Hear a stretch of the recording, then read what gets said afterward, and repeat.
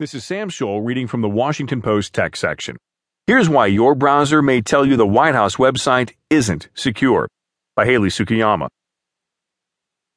Some visitors to the White House website have reported seeing messages that carry some scary warnings.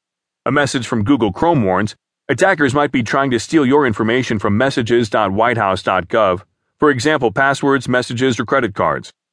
Post staffers ran into similar messages on Microsoft's Edge browser. Apple Safari